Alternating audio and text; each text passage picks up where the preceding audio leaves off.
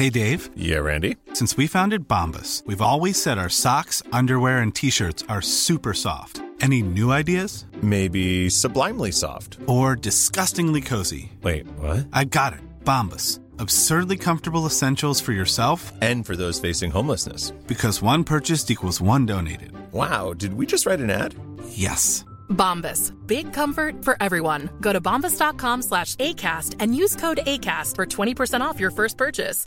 How would you like to look 5 years younger? In a clinical study, people that had volume added with Juvederm Voluma XC in the cheeks perceived themselves as looking 5 years younger at 6 months after treatment. Look younger, feel like you. Add volume for lift and contour in the cheeks with Juvederm Voluma XC. Reverse signs of aging by adding volume to smooth laugh lines with Juvederm Volure XC. For important safety information and to find a licensed specialist, visit Juvederm.com. That's JUVEDERM.com. Not for people with severe allergic reactions, allergies to lidocaine, or the proteins used in Juvederm. Common side effects include injection site redness, swelling, pain, tenderness, firmness, lumps, bumps, bruising, discoloration, or itching. There's a risk of unintentional injection into a blood vessel, which can cause vision abnormalities, blindness, stroke, temporary scabs, or scarring. Talk to a licensed specialist to find out if it's right for you.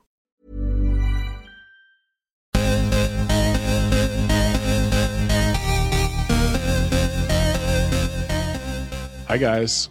Hi. This is Goop Yourself, the podcast where we talk about everything goop. I'm Brian Rucker.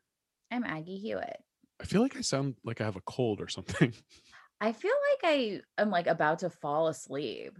I'm a little tired too. We're recording earlier than we usually do. Yeah.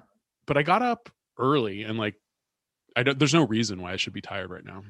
Well, don't you always get up early? Yeah, pretty much. I mean, especially now that I've started this new job, I have been setting the alarm for 7. That's early. But I got up even my cat woke me up at 6:30 this morning. So oh God. I just got up. Wow. That's rough. I got up at 7:30, which I consider to be early, but I stayed in bed until solidly stayed in bed until 8:30 or maybe 9. Oh wow, yeah. Going on my phone, petting my dog. That is nice. Truly doing whatever I wanted. I'm not allowed to stay in bed after I wake up because once my cats see that I've opened my eyes, they are relentless until I get up and feed them. So, and then once I'm up, I'm like, there's no point in going back to bed. Yeah. Well, yeah, my dog, I think I've trained him to understand that I'm a total piece of shit. So he just will, if he sees that I'm awake, he just is well, I guess I have to be held and snuggled, but not really get anything I really want right now. Yeah. I did have time to go take a walk this morning to the bakery and get my first breakfast pastry post sugar cleanse. Oh, your sugar cleanse is over. Yeah. And okay, so I'm obviously the point of this cleanse is to reset my body and to not go back into my old habits right away. Okay. So I'm trying to, be judicious about the sugar that I eat. And I haven't bought any desserts at the grocery store, stocked my pantry at all. But I did get a couple pints of ice cream last week to keep in the freezer. And I've been, eating very moderate amounts of the ice cream, which is good. But then this morning I was just craving something sweet, and I had a little extra time this morning. So I went to Proof. But the problem is, this always happens. My eyes are bigger than my stomach, and I always end up getting 2 pastries when I go. I think that's the issue. What did you get? I got, only one of them was sweet, but they're both pretty filling. I got a spring yogurt cake, which I think had rhubarb and maybe some strawberries on top. And then I got a ham and Gruyere croissant, which is my absolute favorite from them. Wow, that sounds really good. So did you and eat a cold both? brew. Or... I ate both immediately. Okay. Shoveled them into my mouth, started feeling, and the cold brew. And then as I was walking home, I already started feeling like I was going through a sugar crash. Well, that was your first, because also like all the white flour is like might as well be sugar anyway. Absolutely.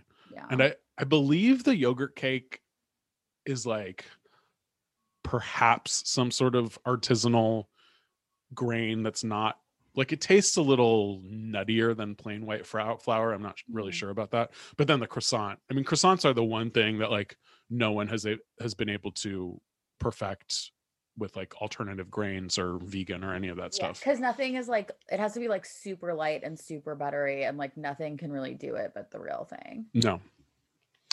I'd be curious because the Miyoko's vegan butter is so good. I'd really be curious to try a croissant using that. I feel like that might potentially work. But I wouldn't really want to ever make a croissant.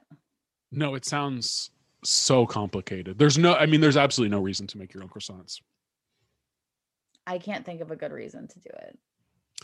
I'm reading that the biography on James Beard, the like mid-century cookbook author and cooking teacher, and there's a chapter right after Julia Child's book comes out in like 1961. There's a chapter about their friendship, but then they talk about in the sequel to the book,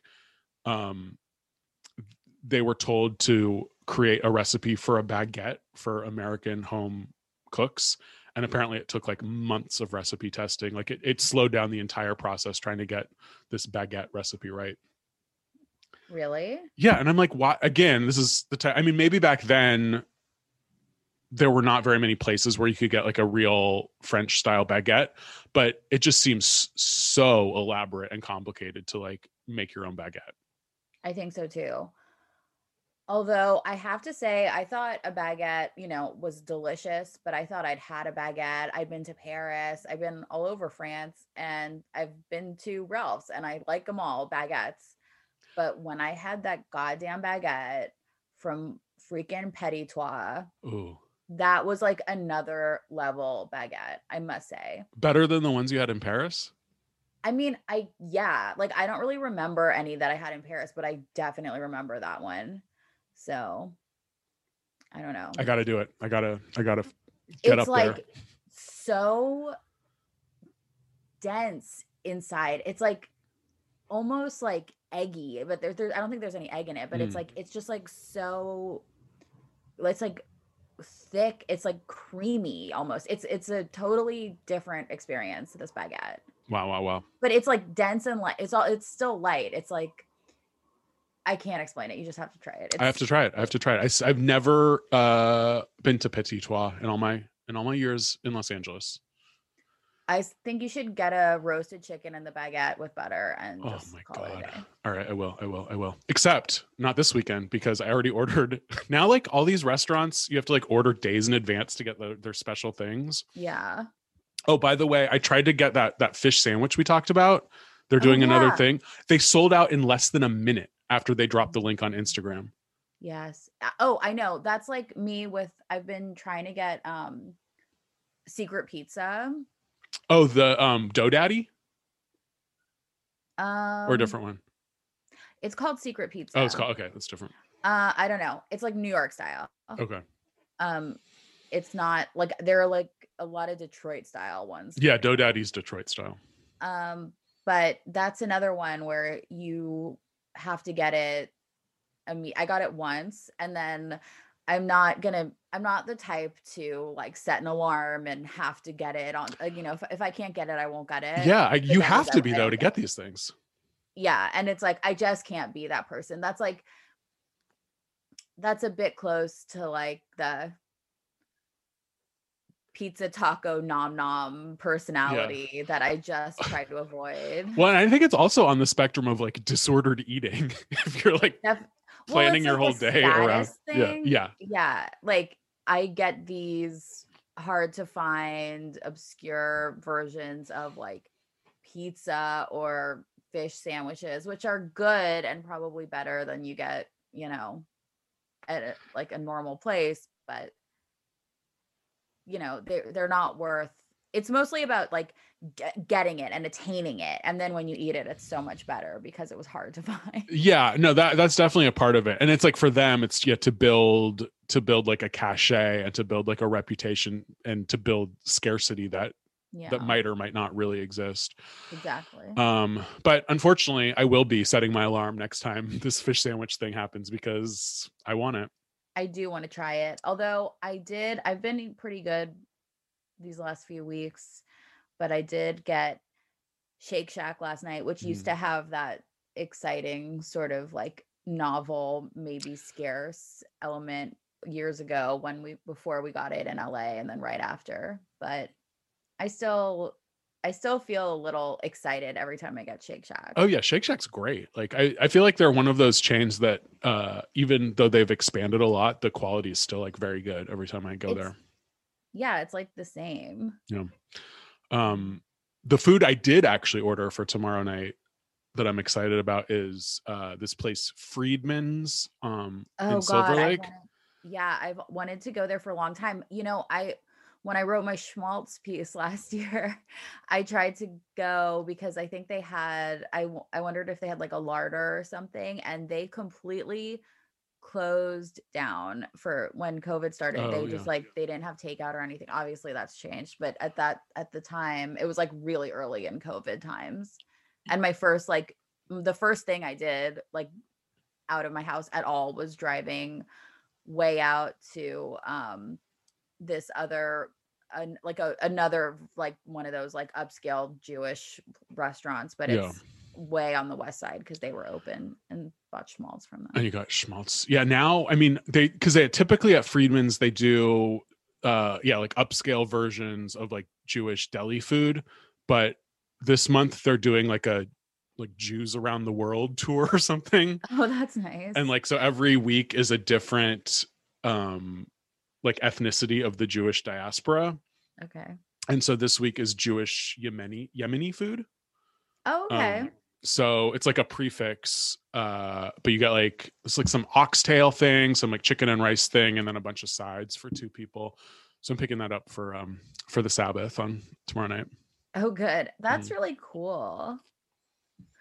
I know all the Jewish like I don't know, influencers like food people and like writers are trying to open the doors for like Jewish representation, because it's all just like in America, at least it's like total like Ashkenazi. Yeah. Like that's all you really ever hear from. And there are so many more Jewish people in the world than just Ashkenazi Jews. Totally. But that's basically been the extent of my week. Trying to order obscure food items and sometimes succeeding and sometimes failing. Oh yeah, we went to an obscure Armenian sandwich place yesterday also. Mini kebab? No, it's right here. It's they don't have kebabs, it's like just like sandwiches. Okay. Saga's Batsurma. Saga Batsurma. Batsurma is the type of meat. All right. It's like a cured beef. Ooh. And that's their specialty there. And then I don't know. So anyway, it was good. And they have like, I'm going to go back because it's really close to where I live, and you can actually get like good za'atar there. It looked like they have really? And like really good spices, sumac, and like just all that stuff that you wanted. They had like citric acid and just like, you know, like good, like Mediterranean. Oh, I'm very aware. I worked for an Armenian spice dealer for several years. Yes, you did. This is like, I think this is a little bit more, I don't know. It's a little bit less cool than Spice Station. I think Spice Station is pretty uncool, honestly. A little bit more, like, I think it's run by like a grandma and grandpa from Armenia who are cute. Okay. I want like a little deli. I'm going to go check it out. A really long time. I think it's been there for longer I think I read online that it was like before Zanku Chicken even. It's like Whoa. a really old LA like institution that I just never really knew about before. I'm in the market for some new za'atar. I just ran out last week. So and there's like a Bon Appetit recipe that's like a za'atar encrusted chicken cutlet, which sounds really good. I just had to throw mine out because I got it from Trader Joe's and it tasted like shit. Ugh, yeah. Trader Joe's, I mean, their like regular spices are fine in a pinch. A couple of their blends are okay. I like their blends. Yeah, like their like everyday seasoning and the 21 Salute. Yeah. And then obviously the everything but the bagel. They were the first people I ever saw who made that. Well, Spice Station did it before they did. Oh, really? I didn't know. It's a good idea though. Yeah, for sure. What else? How's your face? Did your thing fall off? You know what? Okay, first of all, I've got to say my dot that I hate is really, really, really faded. It's like, and it was like, honestly, it was like, you know, in The Craft when Neve Campbell gets her scars like removed and she's like screaming and then they like wash her back and there's like all this like beautiful skin underneath. It was just like that. Like it turned into like a little scab and it got really dark over it. And then like I was washing my face and I just touched it and it just started peeling away. And underneath there was like not color damaged, sun damaged skin underneath. And I like brushed it away and like it's still there, but it's way lighter. Like I'm really, really happy. That's amazing. Yeah. And especially because I'm going back for 2 more sessions. So I'm like really excited. The only thing is that it's been hard because I'm also back at work and I have to like actually go to work. It's been hard for me to be out of the sun completely, which you're supposed to do. And because like at work, I don't want to wear, if I have to be outside, I don't want to wear some like big sun hat or like my skin protecting things. Like I don't want to do it. So I'm a little bit concerned, but I don't see any like damage.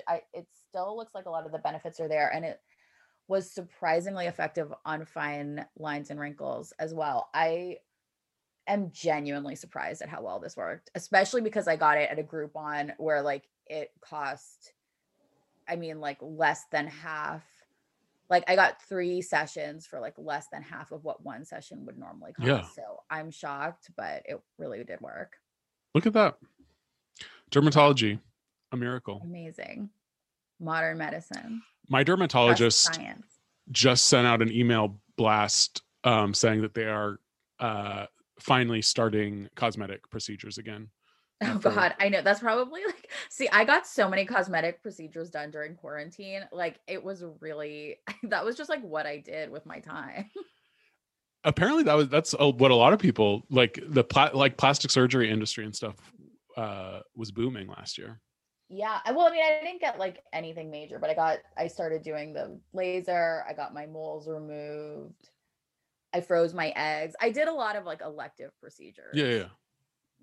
But all, you know, in the service of, you know, greater good. Of course. Yeah. Like a retaining youth. Exactly. You know, past the point that God intended. Totally fine. Anything else? Shall we move on to Gwyneth news? I guess we should. Yeah. Well, is there really Gwyneth? Not really. Like there apparently, maybe it aired today or something, but there was some interview on the Today Show with Savannah Guthrie. But the only thing I could find, the only video I could find online was like a long trailer for it.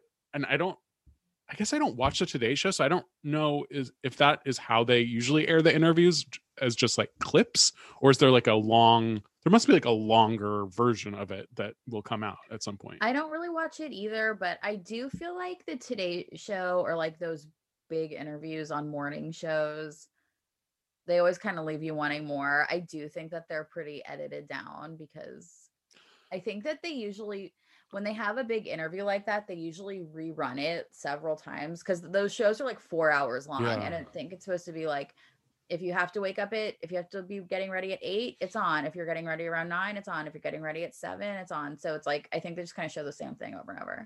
So maybe I saw the whole thing. It was like 5 minutes long. It was, totally edited, clipped, and it's really not worth. I mean, it's literally the exact same topics you would expect. They talk about Apple's, Goop participation. They talk about the vagina candle and how Blythe is like appalled at Gwyneth's sexuality. They talk about Gwyneth getting COVID early and having long effects of COVID.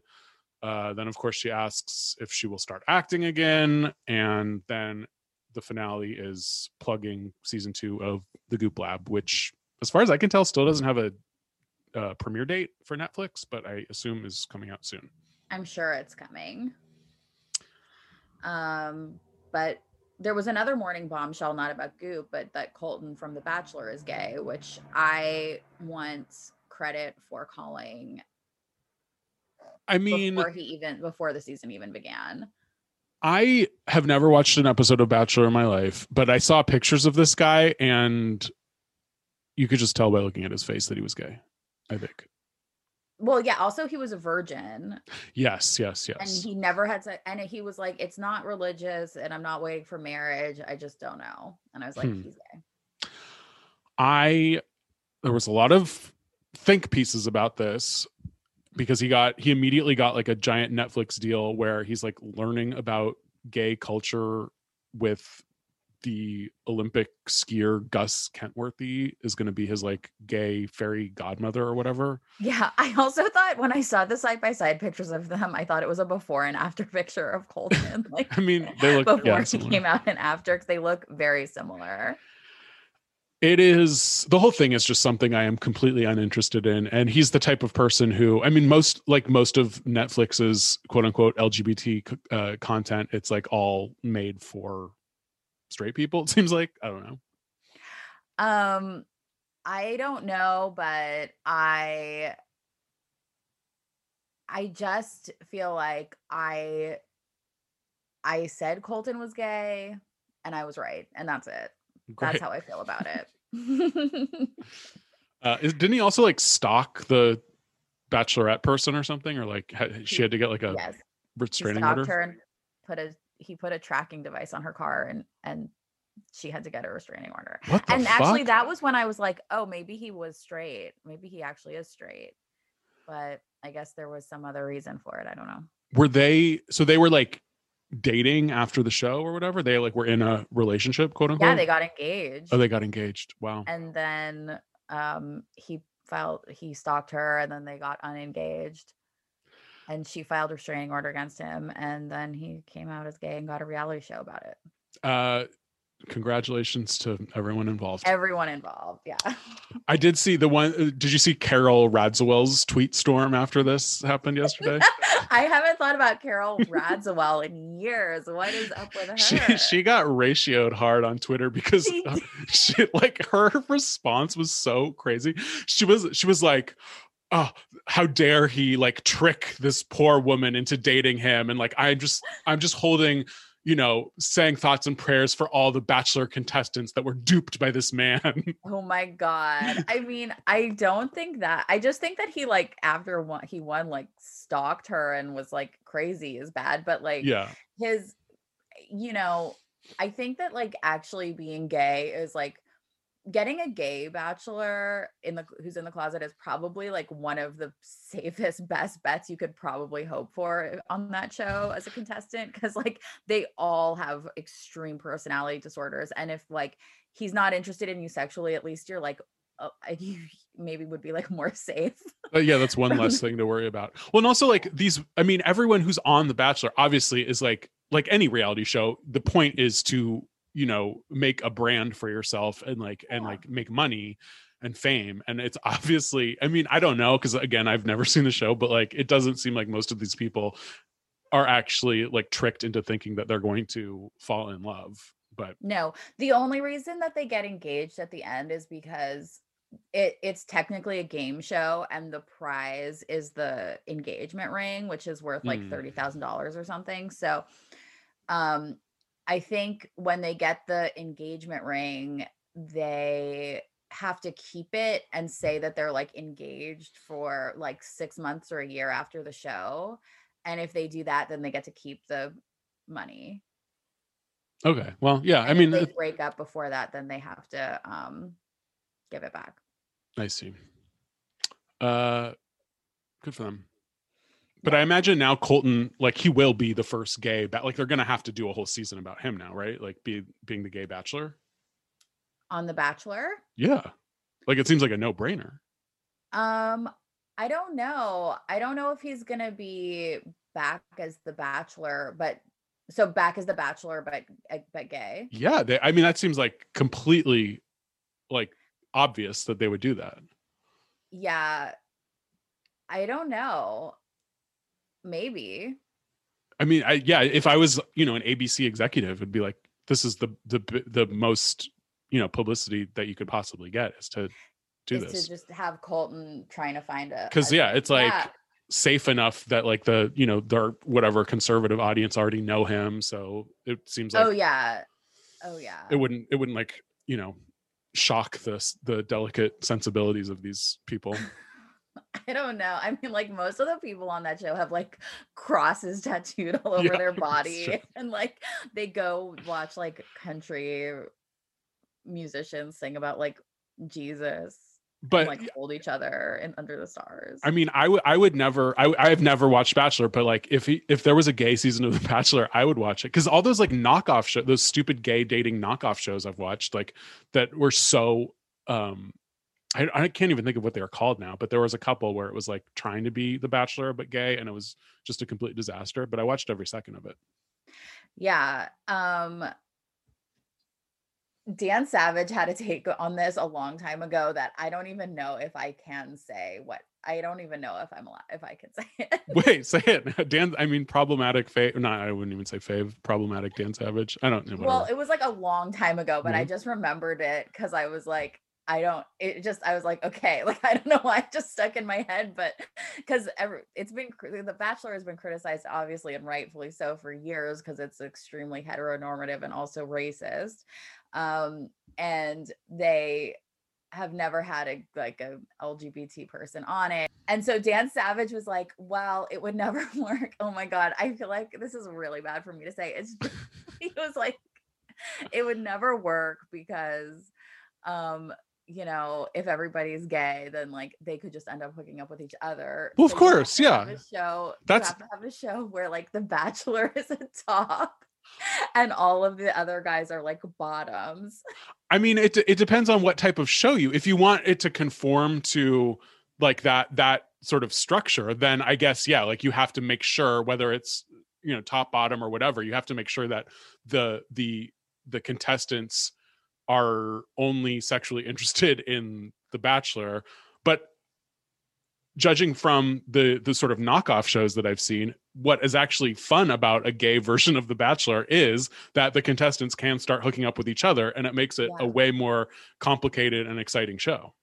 Oh yeah, totally. I mean, like, I think with The Bachelor, there's this like, there's like a fake built-in like reverence for whoever the Bachelor or the Bachelorette is, where like the people in the house are like, I am laser focused on Luke, or like whoever the guy, I don't even know if there's been one named Luke, but it's like always something like that. They'll be like, that is my soulmate, I have to be with him and only him, or like I have to be with this person, I am in love with them from like literally day one. They're like, I moved here just to be with him, and like I will marry him. Like that, they want the Bachelor or the Bachelorette so badly. And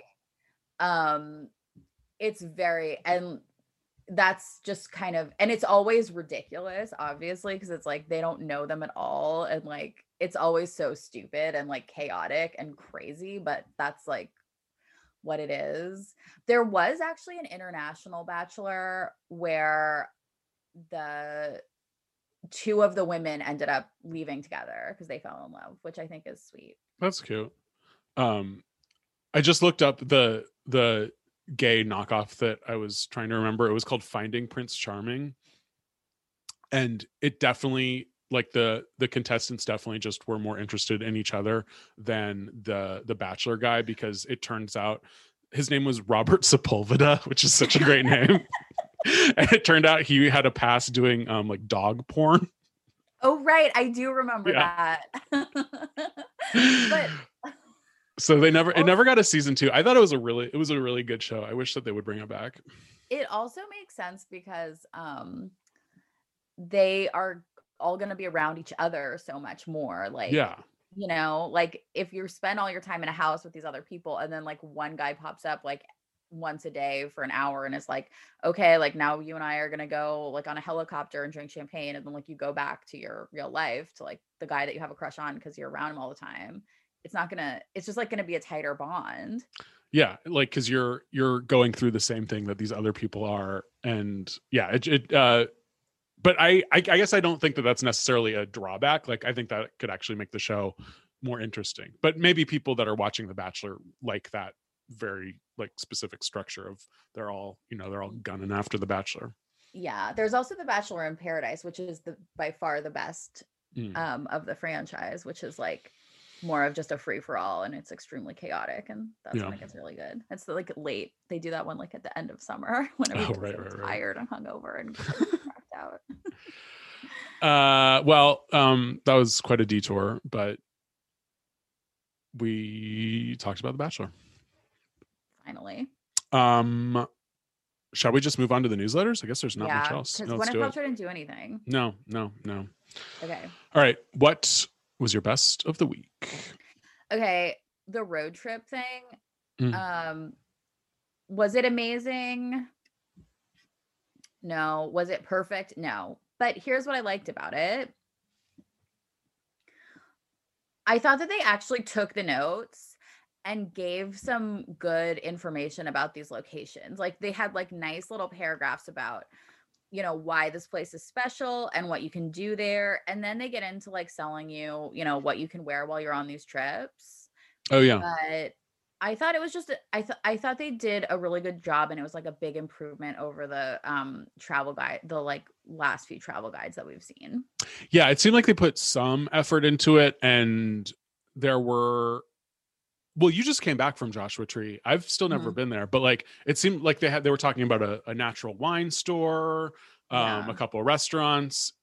For some reason, I always assume that it's just like a barren wasteland that you like stay in your tent the whole time. But I guess there is stuff to do there. It is sort of a barren way. I mean, there's like one drag where you can sort of go, and there is like that wine shop, but I didn't go to it because I didn't want to like go inside a store, and like I didn't really go in anything because it was like more COVID-y than it is now, I think. And yeah. We didn't really, but we did. There's like a pizza place there that everybody likes that's not in this write up that we like got takeout from. I mean, typical little small town vacation spot but stuff. It's really small. It's like a few little places here and there. It's like mostly it's just you go to you're like Airbnb and then the park. That's it. I do really want to go to Sedona. It looks so beautiful, and it just seems very cool. Yeah, I want to go there so bad, and especially because it's like everyone there is so nuts and like does all this crazy shit.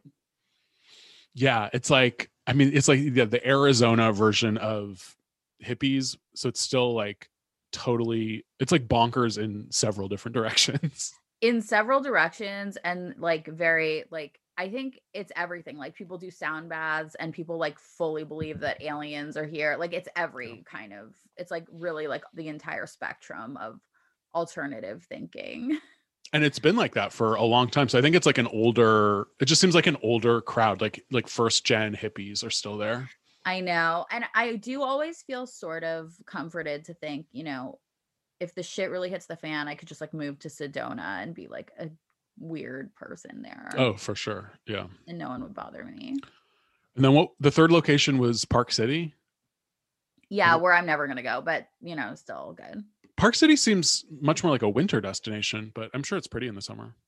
I'm sure it's really nice. I know I talk about this literally all the goddamn time, but I have been to Jackson Hole, Wyoming in the summer. Actually, it was like late. It was like late summer, early fall, and it was a great time to visit.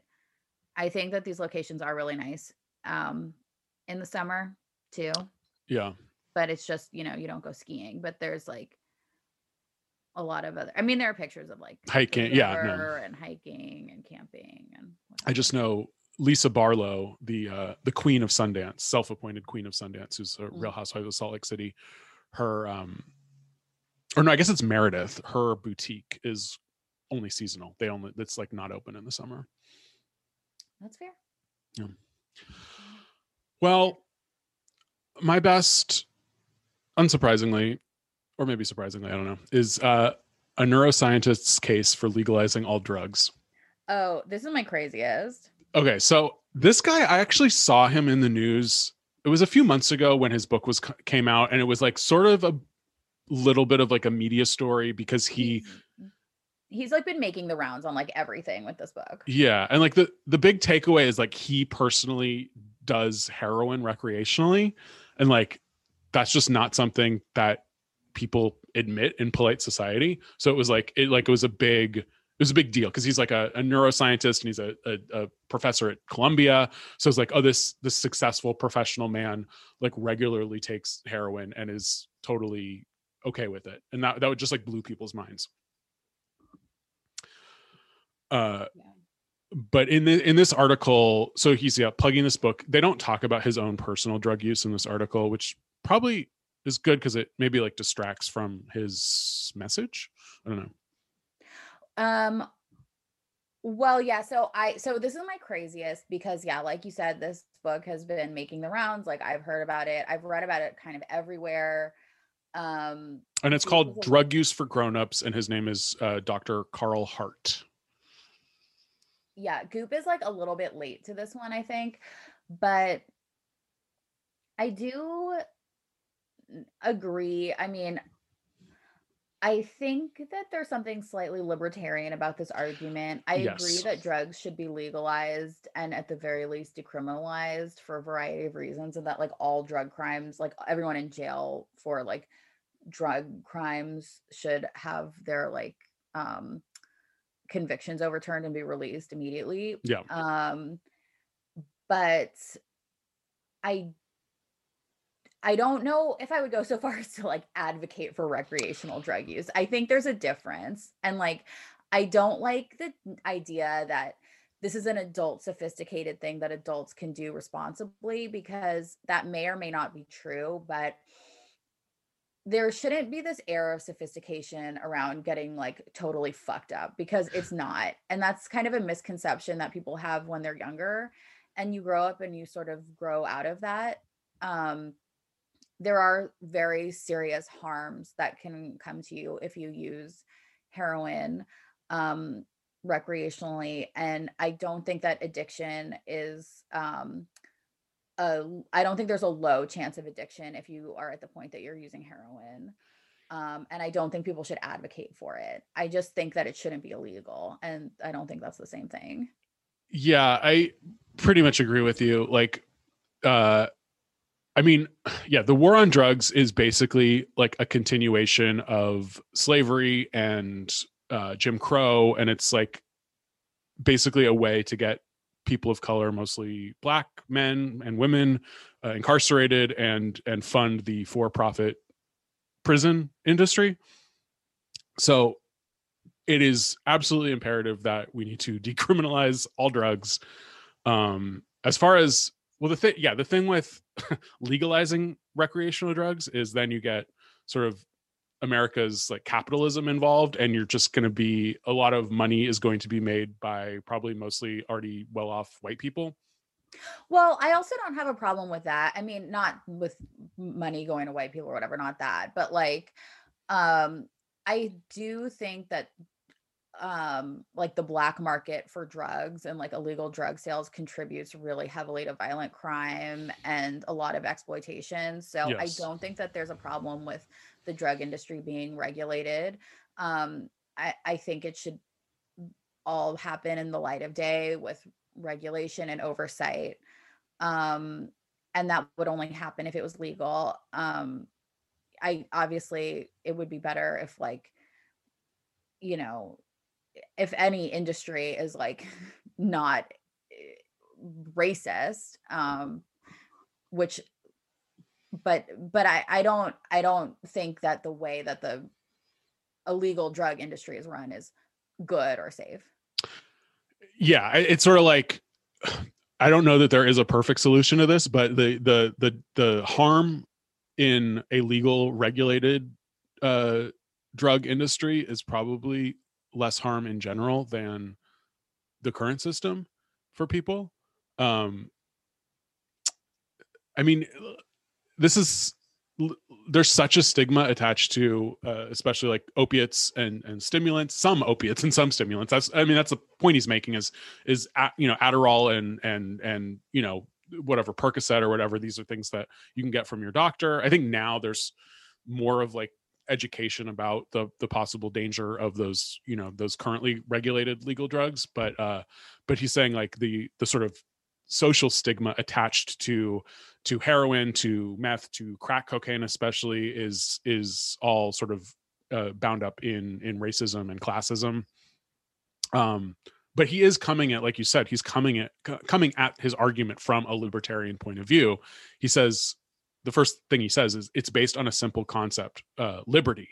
And I always look closely when someone begins an argument like that, because I'm usually pretty incredulous of libertarian arguments in general. I'm like a little bit, I took that political like axis test, and I'm like liberal, I'm like left libertarian leaning. I'm like down with like Bernie Sanders and Noam Chomsky is like where they put me. Do you think Bernie Sanders and Noam Chomsky are at all libertarian? I don't feel like on the true. Liberal, it's like it's like a 4-point axis. So it's like authoritarian on one side, libertarian on the other side, and then it's like I don't know if it's like communist on the one side and fascist on one side or something like that. And then you take this political test, and then they like put you where you go. So it's like if you're below this line, you're like in the libertarian side, and then you're either like authoritarian and then if you're on the libertarian side, you're either like left or right. And then you could be like an authoritarian leftist or a libertarian left. But I mean, I don't really consider myself to be any of those things. That's just where they put me on this little grid. I'd probably the pictures of the little men around me were like I was like in between Noam Chomsky and Bernie Sanders was where they put me. Interesting. Who's an example of an authoritarian leaning leftist in American politics? Remember, is there one? But I would guess like maybe like Fidel Castro or something. I don't know. No, yeah, I guess, I mean, there are, well, he's dead, but like there obviously in world politics there probably are examples of that, but like in American politics, I think an authoritarian leftist, that's a tough sell to America, even though that's honestly probably the quadrant that I fall into. Well, you have to take the little test and then we'll see. But I've advocated on this very podcast the government seizing the means of production and giving us our allotment of weekly cheese and Vintner's Daughter. So yeah, and I'm pretty sure that's like authoritarian. Absolutely. Yeah. So maybe it's just you. I mean, I was considering outing myself as a Maoist, but I don't know that I've thought through it enough. I feel like that's like one way of reclaiming youth is just to be like, I'm a Maoist or like I'm a Calvinist or whatever, which I'm not, and I don't really know what that is, but here I found my chart. Okay. So so then the people on I can't make out what any of these, the only one I can make out. So on the authoritarian left, it's like Stalin and Castro. Great. And then on the like libertarian left is like Gandhi. It's really hard to make out because it's like a picture of a thing, but yeah. And then on the libertarian right is like Ayn Rand. Oof. And then on the authoritarian right is like Donald Trump and Hitler. Angela Merkel is on there. She seems like she's like towards the center. It's like right everyone, it's on a grid. So everyone isn't in the exact same. Yeah, exactly. Spot. But I'd be curious to read this guy's book. I agree that his argument seems a little overly simplistic, and I don't know though, because it is like his, at least in this interview, his arguments seem pretty persuasive, and I do feel like there's so much brainwashing in both like the sort of war on drugs educational system, and then also like, and again, like I don't have any personal experience with this, so I don't want to like judge it, but it seems like the 12-step sort of industry. I don't know like how much like. Well, 12-step isn't really an industry. But it is. People are making money off of it. Yeah. Who? Like, I don't know, people who write books about addiction and like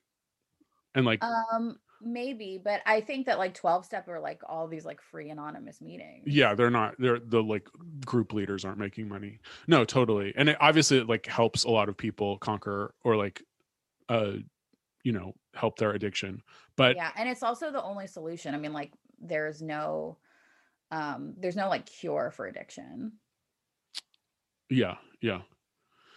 But you think if drugs were legalized and regulated, there would be higher instances of addiction?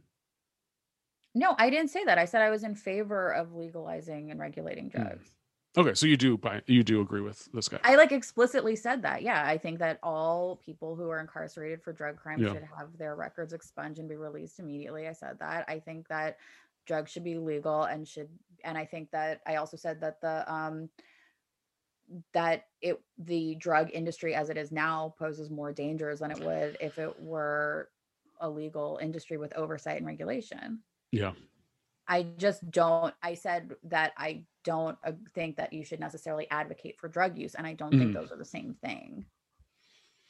Yeah. Like, I mean, I think some people would say if you're legalizing and regulating drugs, it's sort of an implicit advocation of drug use. I think this man's book is advocating for drug use. It's called Drug Use for Grown-Ups, and it's about how you can do drugs as a responsible member of society, which may be true for some people, but I wouldn't be like an evangelist for drug use. No. And I don't think that they're the same thing. I think that there's like a good case for legalizing drugs. And I think that like drugs being a fantastic thing that everybody should do is not one of those reasons. Oh, absolutely. Like eating red meat is legal. In California, marijuana is legal. Like a lot of things that aren't maybe great for you are legal. Yeah. Yeah. I wonder if, the sort of social and political stigma, if that lessens for some of these drugs, would people in general think of, is there something inherent in these powerful opiates and stimulants that make them more dangerous than other things? Or is it purely both the social and legal stigmas attached to them, and because they're unregulated, like all the garbage you get in if you're buying street drugs, like, is that what's really making them more dangerous? I mean, I don't know, but not really, because you can buy legal. I mean, like OxyContin is regulated, and like but people abuse it. So I think that drug abuse will happen if you can get high off something. Like someone will find a way to abuse it, and like people will get addicted to things. Well, yeah, but like OxyContin, like obviously people can get super addicted to OxyContin, but it's like the deaths by opiates that went up when they didn't have access to the OxyContin anymore, and they were getting street heroin, which was often mixed with fentanyl, or they were mixing them with, other drugs. Oh, really? Yeah. Like, I mean, addiction, obviously prescription drugs can lead to addiction, but it's like the death seems like it's caused more by the drugs that are unregulated. I have no idea. I don't know enough about it to know which one causes more death. I don't know, but like, yeah, I mean, people obviously have different body chemistries. Cause like if I get a prescription for an opiate and I take it for more than a few days, my body just like I'm just like, oh, I can't do this anymore. But obviously me too. That's not the same for a lot of people. There are some people who can't drink 2 glasses of wine, or they get like a headache, and I can drink a bottle of wine if I want to. Like, you know what I mean? People have different like capacity for like what they can take with that stuff, but like it doesn't really matter. I mean, like the point isn't that, I think the point isn't that these things are good. And like, I think there should be a stigma. I mean, there's a stigma against being intoxicated. And I think that there should be one. Like, there's a stigma against someone who gets drunk all the time, or someone who's a huge pothead, even though like where we live in California, it's legal. If someone like showed up to work stoned, or if someone was like high all the time, there'd be a stigma about it. Yeah. And it's not because, well, I don't know, but like, you want someone who's going to be like clear-headed and lucid, because those are the people that you're going to trust to accomplish tasks that you need to be accomplished. And you don't want someone who's intoxicated, because they're not going to be able to contribute to society as well if they're like intoxicated in their day-to-day life. Like, that's just like a normal thing. People aren't presenting their best selves when they're intoxicated. Like, people are sloppy and messy, emotional, silly. Like they aren't, I mean, so that's like, of course there's going to be a stigma, and there should be. Like, people should be sober as much as they can. Yeah. But again, like, that just doesn't mean that people should have their lives ruined because of that. Well, and I guess then like there already is that social stigma attached to being like publicly intoxicated, or, you know, fucked up at the times that you're not supposed to be fucked up. So you'd think that, I mean, then these regulated, legalized drugs, it would sort of be self-regulating within polite society for the most part. Yeah, I mean, I don't think that I started consuming marijuana at like a much higher level when it became legal in California. No, I don't know anyone. I mean, marijuana is something that was, you know, so easy to get, and especially for like white people, like there was no real like potential to be harmed by it. Yeah. So I don't know anyone who like became a pothead after legalization. Or who thought, oh, I'll try. I wouldn't have tried this if it was illegal, but now I will. And other drugs, I mean, I don't know, because I don't really do drugs anymore, but like it seems like it's pretty easy to get pretty much anything you want. And whenever. If heroin was legal, I still wouldn't do it. Okay. And like, I just don't want to do it. But that's just me. Like, I don't think it would change anything in my life. No. It wouldn't. I mean, it would be, it wouldn't change anything for good, probably, to regularly do heroin. No. All right. What was your worst? My worst was, the thing about how to clean your pans, because I was triggered by it. Like, how dare they put this thing in there? I need the pan lid. Like, I'm really upset about the pan lids, though. I don't blame you. I would gnaw at my soul every night if I knew I was getting ripped off by this company who won't replace. And that they pan sent lid. me a link to a place where I could buy an ugly pan lid that didn't match was so it's just like anti everything that Goop stands for. Like, I bought a pretty pink pan that comes with a pretty gold lid. And I'm going to get some gross floppy thing to put on top of it because it exploded. I mean, it's a real flaw in the system. And but this is Green Pan's fault. This is not Goop's fault, or are you blaming Goop? I mean, look, it's Green Pan's fault, but I wouldn't have ever heard of Green Pan if it weren't for Goop. So. Yeah, Goop should only offer products from companies who have good customer service and will replace parts. Every other company on the planet will replace a part. Not Green Pan. It's insane. It's nuts. Well, this article was also my worst, but for an entirely different reason. Okay. I thought it was really awful and rude to traditional cast iron in this article. So there's a whole category where they talk about cast iron enamel, which is just, I guess, cast iron that is covered in enamel. Supposedly, according to this article, it says, plain cast iron is rustic and can seem nostalgic or almost romantic if, say, you've inherited your great-grandmother's perfectly seasoned and maintained skillet. It's not without its challenges, though. And then they go on for this entire 2 paragraphs to say how shitty regular cast iron is and how you should buy this really expensive Stobe $180 10-inch cast iron enamel pan? No. Which supposedly is easier to clean. Well, let me say, I have a $25, $20 maybe cast iron pan from Emerald Lagasse's company that I bought probably 15 years ago. Yeah. And it's easy to clean. You literally put it in, wash it in water. Probably don't use soap. The whole like conspiracy that like you can't like put water on your cast iron pan, or like you can't use a sponge and all this shit is totally false. It's like a complete, it's crazy. Yeah. And so I just say, don't be afraid of regular cast iron. You know, you don't like leave it with food stuck in it for days, but like you can just use some warm water, wash it out, you know, put it in the oven with some oil every once in a while to season it if it's getting sticky. Other than that, you're cool. You don't need to spend $180. And the fact that Goop doesn't even sell well, of course, Goop doesn't sell regular cast iron pans because they're not expensive. Wow. I have a Lodge one. Oh yeah, Lodge is like the classic. Yeah, I like it. But it's great. Yeah. But I do get sort of freaked out about cleaning it. Don't. I mean, don't put it in the dishwasher. I don't.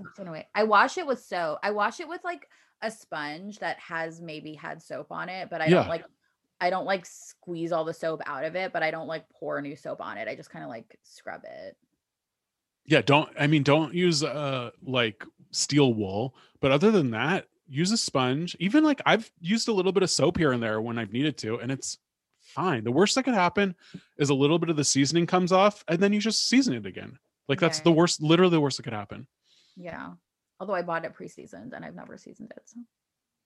Oh yeah. Nowadays, that's the other thing. Nowadays you can get all these I mean, back in my day, I don't think pre-seasoned cast iron was really a thing. So I think I had to do it on my own dime. Wow. How do you season? You just like put it in the oven really hot? Yeah, you put it in the oven really hot. Supposedly you're supposed to keep it upside down so the oil like drips off, I guess. I don't know. And then you just put like a very thin layer of just like neutral vegetable oil on the pan, and then put it, and like the hottest your oven can go for like, I don't know, 15 minutes, a half hour. I guess when you first get it, you're supposed to do that like a lot, like maybe once a week or something. Now I probably do it a couple times a year when I notice that like a little bit of because it's basically just like all the gunk that you cook with like slowly gets like absorbed by the pan, which creates like a naturally nonstick surface. Yeah. And it's not, it's not as, maybe if I seasoned it better, it would be, but it's not as nonstick as like a nonstick pan. I still don't cook like eggs in my cast iron, but pretty much everything else I cook in my cast iron.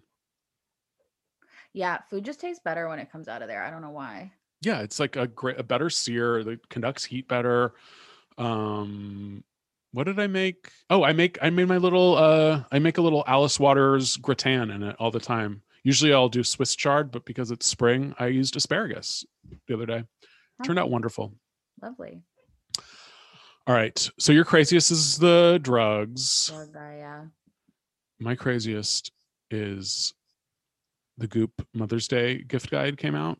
Oh, one of my things I would buy was on here. I wonder if it's your craziest thing. Okay, I doubt this is the thing you would buy unless I really don't know you at all. The craziest thing to put on the Mother's Day gift guide is a $200 vibrator called the Womanizer Premium that specifically is supposed to simulate the effects of oral sex.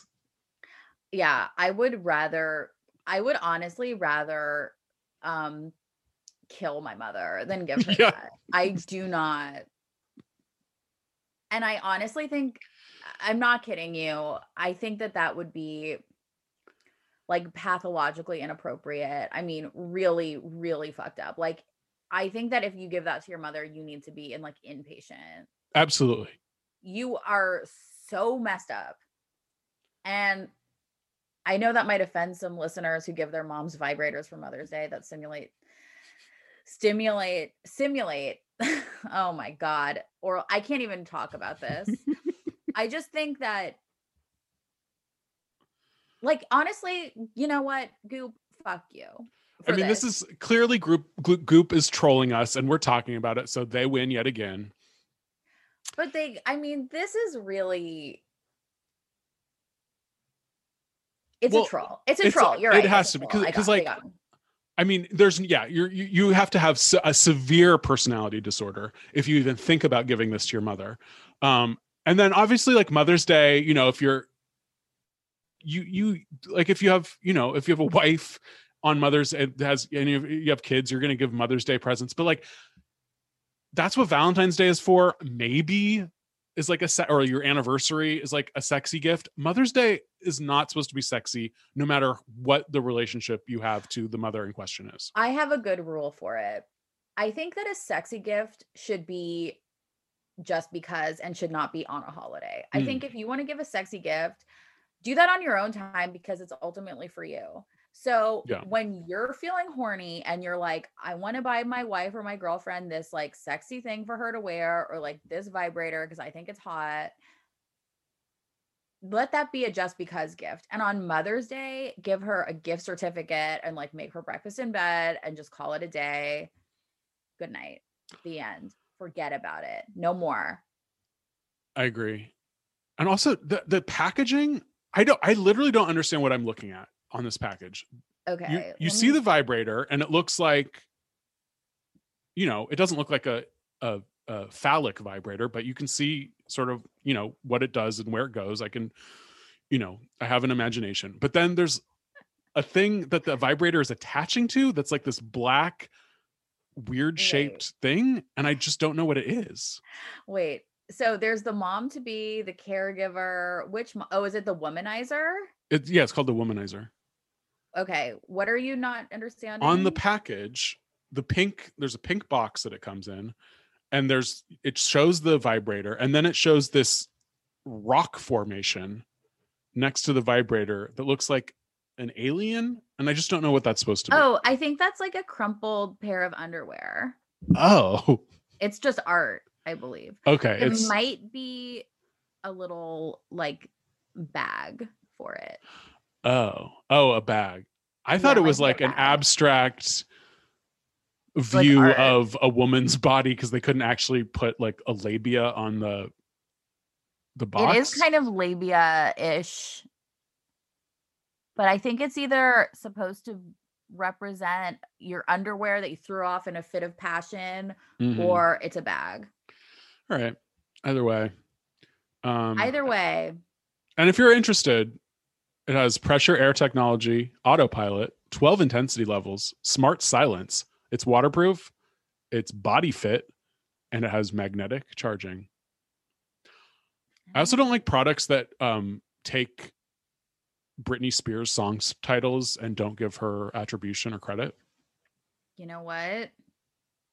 Well, but a womanizer existed before, the term womanizer. But every time I hear the word womanizer, I think womanizer, womanizer, womanizer. I do too. But it's about a womanizer who. Sure. And I guess, yeah, no, I get where the product name comes from, but I'm just like, Britney.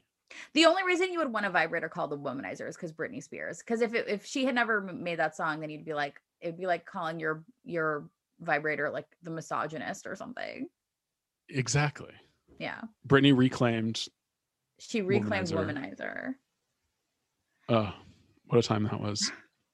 Anyway. Goop, come on.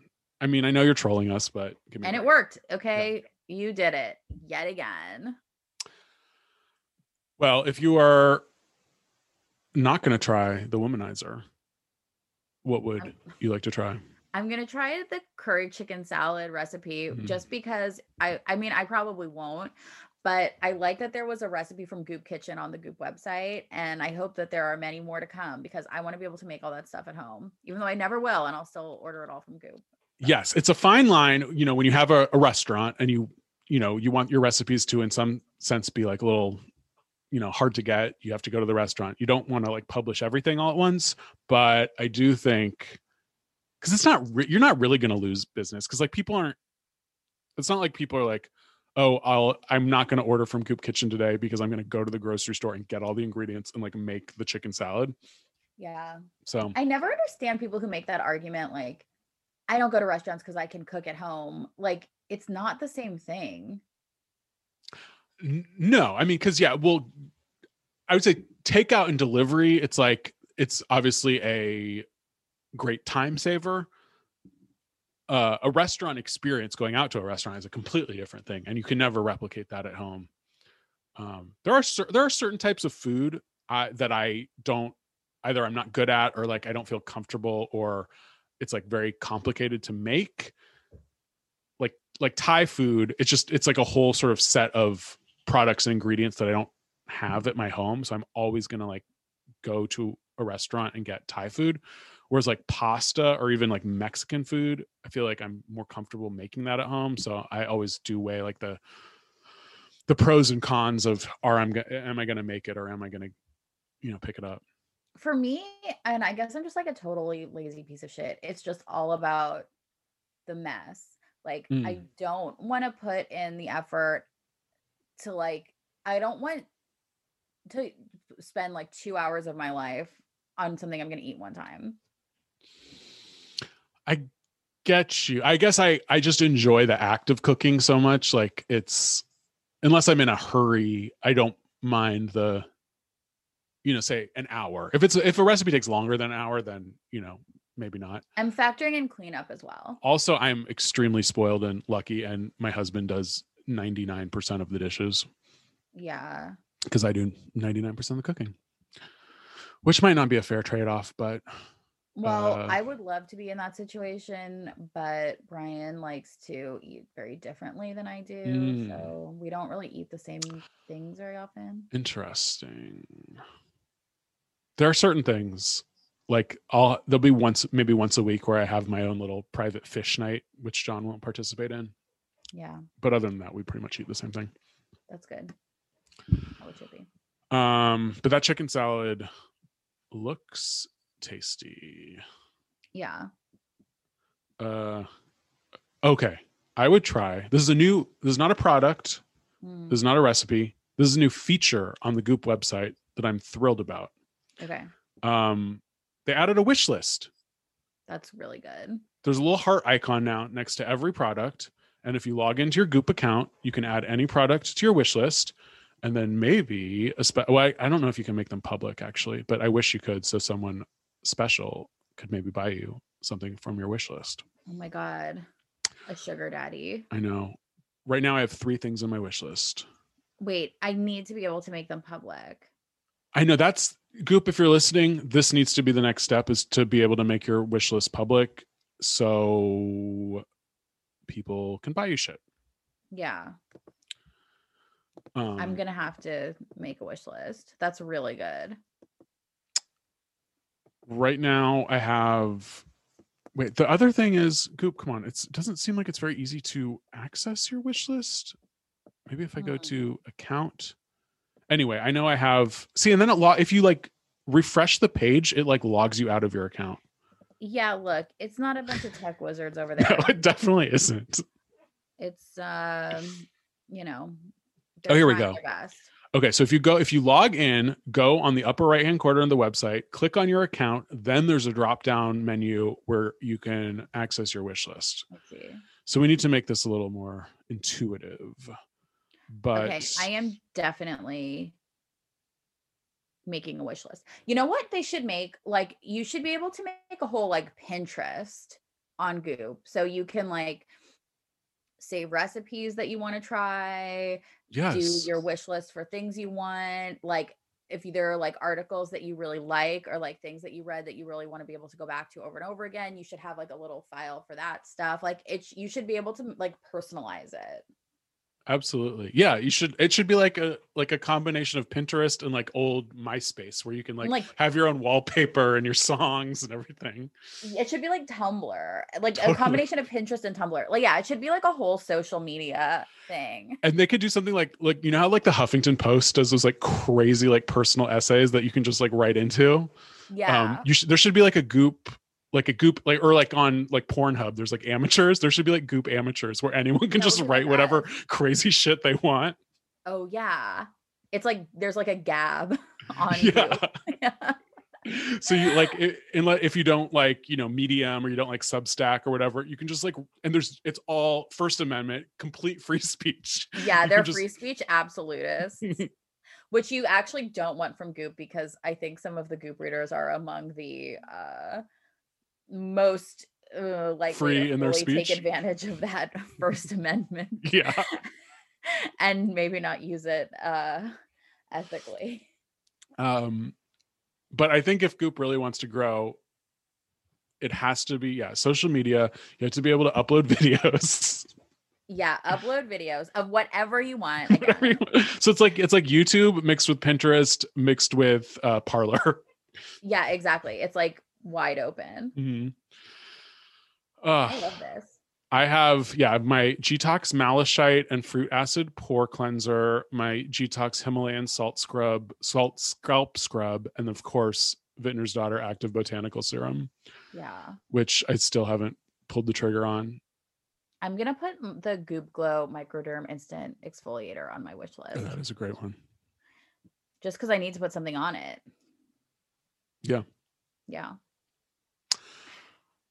So Goop, this is a good beginning. We like the steps you're taking, but I really want Goop needs to be just more of an all immersive experience for us.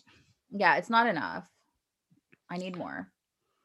Oh, God, Goop amateurs, Goop editor, like how great would that be? It would be amazing. All right, what would you then buy? we'd have something to do. Okay. What would I buy? Mm-hmm. I would buy for my mommy sushi kit Oh, cute. for Mother's Day. But isn't your mom vegan? Yeah, but you can make it with like carrots and avocado and stuff. Yeah. And I have my new idea with like Mother's Day, especially, or like for people you buy gifts for a lot, is like I try to give gifts that are like activities. Cute. Like something that you can do, because it's just like it gets really, really hard buying gifts, especially for like your parents all the time. Like, I don't think that she wants anything that she can't get or doesn't already have. I mean, I don't know, like, what am I going to give them? You know what I mean? And it's even for like Brian, like I give him, I end up buying him a gift at least 4 times a year or more. And then little things in between. So it's like you end up being like, I don't know what you I don't know. want. Yeah. The whole gift racket. I mean, it's tough because like my mom and I don't live in the same city, and I'm usually like not near her during Mother's Day. So I do usually end up doing like, flowers or something like that. But yeah, flowers are nice. Yeah. Yeah. But sushi, sushi's another thing that like it would be a fun project, but it's like it's never going to go into my like regular weekly rotation of recipes to cook sushi. No, it's like a thing you do once and then you like never use it again, and you're like, oh yeah, that thing, and then it just starts taking up space in your kitchen, and then you give it away in like a year. I still regret giving away my salad spinner. Oh yeah, because it was like so big, and it was one of those things that, like I never used, and then as soon as I got rid of it, I like constantly I'm like, oh, I wish I had a salad spinner. I know, it's one of those things. I'm the exact same way, but it's really nice to be able to get those leaves extra dry. Yeah. But the bowl is just massive. It's so big. I also got rid of my like bamboo steamer for dumplings that I literally never made once.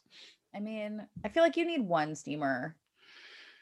Yeah, I have like an old like pasta pot that has like a steamer attachment to it. That's fine. That's what I have too. I used to have 2.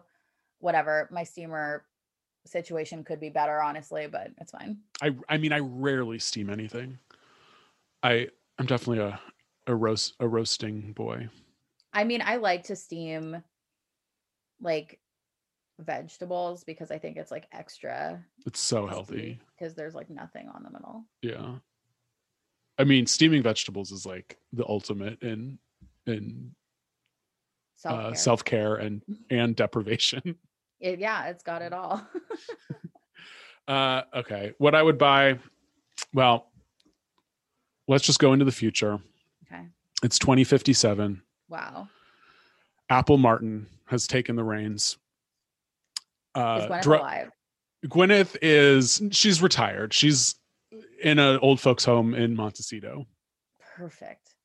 Apple drives up to visit her once a week, but they, Apple has work to do back in the Santa Monica headquarters. Yeah. The drug war has ended. All drugs have been legalized. People are moving in on this new cash cow, and Goop puts out their newest chews. Okay. Nerd Alert version 2, which is they're just getting to version 2. A few, yeah. Nerd Alert Classic has been going strong for 40 years, but Nerd Alert 2.0 has a little something, let's say, from Bolivia, made out of leaves and usually turned into powder or rocks, but now like alligator, crocodile. No, I'm thinking of cocaine. Okay. There's a third. When you said Bolivia, for some reason, when you said Bolivia, I was thinking like, I got like really stupid for a second. And I was thinking like Ukraine or something. Oh no. Do you remember that drug that they took? Oh, crocodile. Yeah. Crocodile. And it made them go crazy. That would be great too if we could finally regulate crocodile so people can have pure crocodile. But anyway, Goop 2.0, Apple branded Nerd Alert, now featuring cocaine, and Knock Me Out, now featuring heroin. Totally regulated, totally safe, beautiful. They still taste the same. They're $450 a pack because of inflation and because of the extra ingredients. But that's what I would buy in my dotage, in my old age. Fantasy when they start such a straight up selling drugs, which they would. They of course they would. That's the thing. These people are capitalists. Any way to make money, like there's no morality when it comes to drugs if they were legal. Like John Boehner or whatever, got into weed farming. Who like Lindsey Graham would get into like meth farming or whatever. Yeah. I totally agree with you. I'm kind of surprised they haven't started selling weed yet. Yeah, I think I'm sure that they federal. are. I'm sure. Yeah. Once it's federal, they're going to, because it's like, it's so on brand for them. Totally. But one day, hopefully, during President Hunter Biden's long reign, First Lady Apple Martin. No, take that back. No, I'm kidding. Or maybe Ella Emhoff with First Lady Apple Martin. That's probably more appropriate. President Ella Emhoff. Our first model president. Our first model. Oh my God. Oh, wow. Well, we have something to look forward to as the sun keeps getting hotter and billions of people have to migrate out of their climate destroyed world, and like Juneau, Alaska becomes the hottest like beach spot in the world. Oh my God. Wow. Well, that's a cheerful note to end on. There's enough room in Alaska for everyone, I think. It's really big. It's big. Yeah. All right. Well, we did it. Thank you all for listening. Yeah, we really appreciate it. Go onto Apple Podcasts and rate us, review us, go join the Patreon if you want, and listen to some bonus eps. And we'll see you next week. Bye. Bye.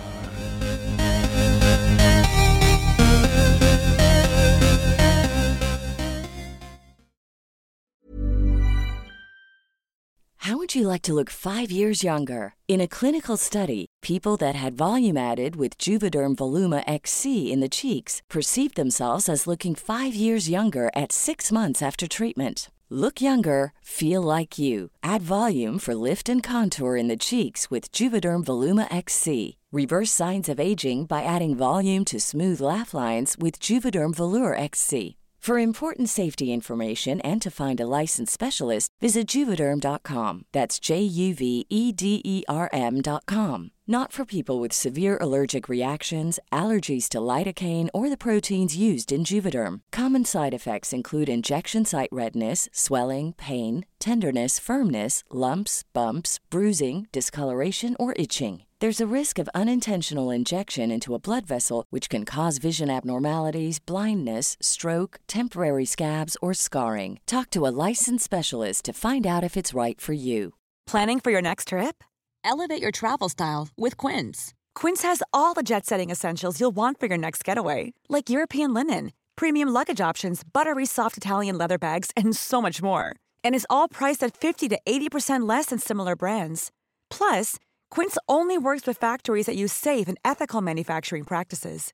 Pack your bags with high-quality essentials you'll be wearing for vacations to come with Quince. Go to quince.com/pack for free shipping and 365-day returns. Mom deserves the best, and there's no better place to shop for Mother's Day than Whole Foods Market. They're your destination for unbeatable savings, from premium gifts to show-stopping flowers and irresistible desserts. Start by saving 33% with Prime on all body care and candles. Then get a 15-stem bunch of tulips for just $9.99 each with Prime. Round out Mom's menu with festive rosé, irresistible berry chantilly cake, and more special treats. Come celebrate Mother's Day at Whole Foods Market.